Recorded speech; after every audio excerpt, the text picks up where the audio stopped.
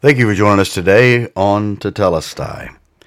If you have been a believer for any length of time and walked with God for any length of time, you do know that God is a God who does things sometimes that just don't make sense.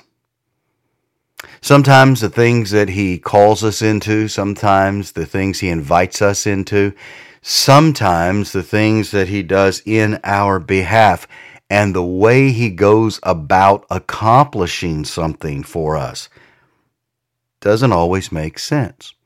Jesus, the night before He was crucified in the upper room after the Passover meal, He went and He washed the feet of the disciples. And before He did that, as He knelt down to Peter, Peter was asking Him, "Master, why are you going to wash my feet?" And Jesus said this.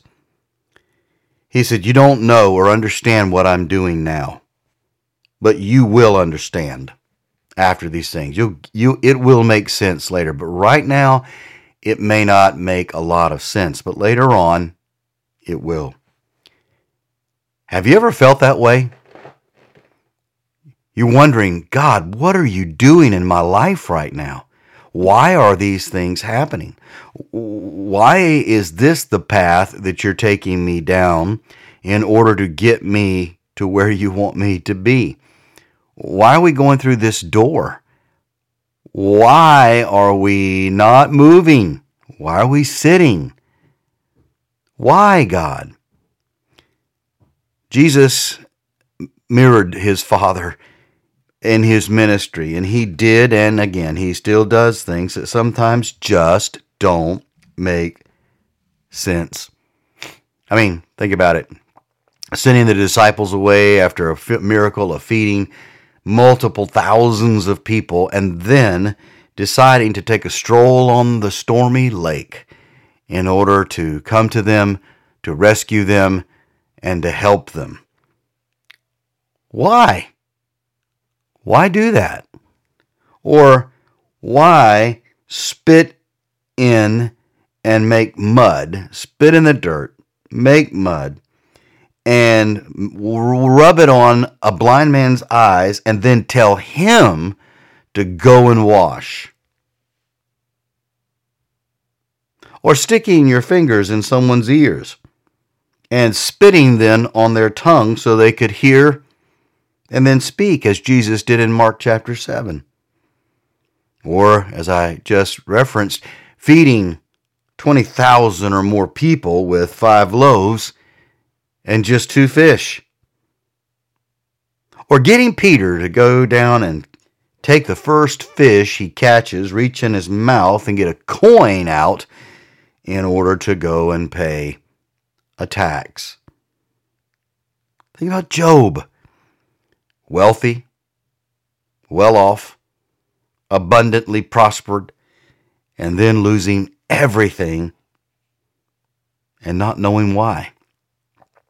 Or Joseph, having a vision and dream given to him by God of his future, and then being betrayed by his brothers, cast into a pit, sold into slavery, exalted in Potiphar's house, then accused of rape, thrown back into prison, interprets the dreams of 2 prisoners, then they promise to remember him when they escape. The dreams come to pass, and then they forget all about him for several years, until finally he is remembered.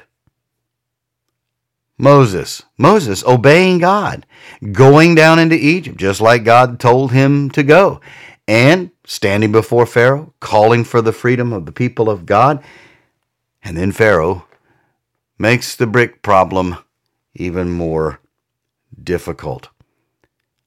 Isaiah is told to be naked, in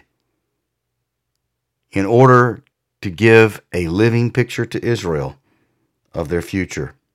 Paul having a thorn in his flesh, whatever that thorn was, or going into multiple prisons and experiencing all the things that he experienced. Why?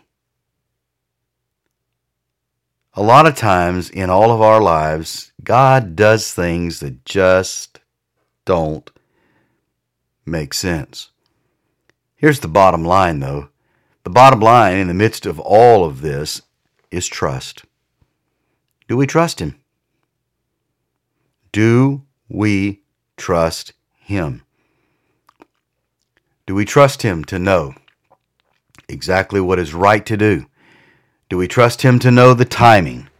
Do we trust Him to know the way that He wants to get us from point A to point B, or to accomplish whatever He is after to accomplish in our lives? Do we trust Him, His heart toward us as our Father? We know if there's no cross, there's not going to be a crown. We know if there's no crucifixion, there won't be a resurrection.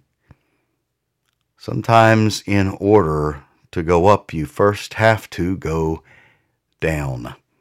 And a lot of times, the journey down doesn't always make sense. So if you're in a place in your life today where you don't understand what God is doing, He's calling you to trust Him and know that He has your best interest and your ultimate good in mind as to what He is after and where He is going. Annie Johnson Flint wrote a poem years ago which said, "Have you come to the Red Sea place in your life, where in spite of all you can do, there is no way out, there is no way back, there is no other way but through? Then wait on the Lord with trust serene, till the night of your fear is gone. He will send the wind, He will heap the floods, when He says to your soul, go on. And His hand will lead you through, clear through, ere the watery walls roll down. No foe can reach you, no wave can touch, no mightiest sea can drown. The tossing billows may rear their crests, their foam at your feet may break, but over their bed you shall walk dry-shod in the path that your Lord will make. In the morning watch, 'neath the lifted cloud, you shall see but the Lord alone, when He leads you on from the place of the sea to a land that you have not known. And your fears shall pass as your foes have passed. You shall be no more afraid, and you shall sing His praise in a better place, a place that His hand has made." Weeping, the Scripture says, may endure for a night, but joy always comes in the morning. See, as you walk with God, and He does things that you do not understand, remember this: you don't have to understand completely in order to love completely. And you can love Him, and you can trust Him, and know that He has whatever He's after in your life, and however He is leading you right now, and through whatever He is leading you through. Remember, through.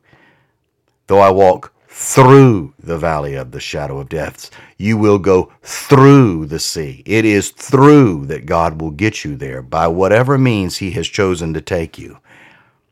And whatever He's after, He will accomplish. And my brother or sister, you can trust that. May the Lord bless you today, and may your journey with Him today be filled with joy, peace, and love.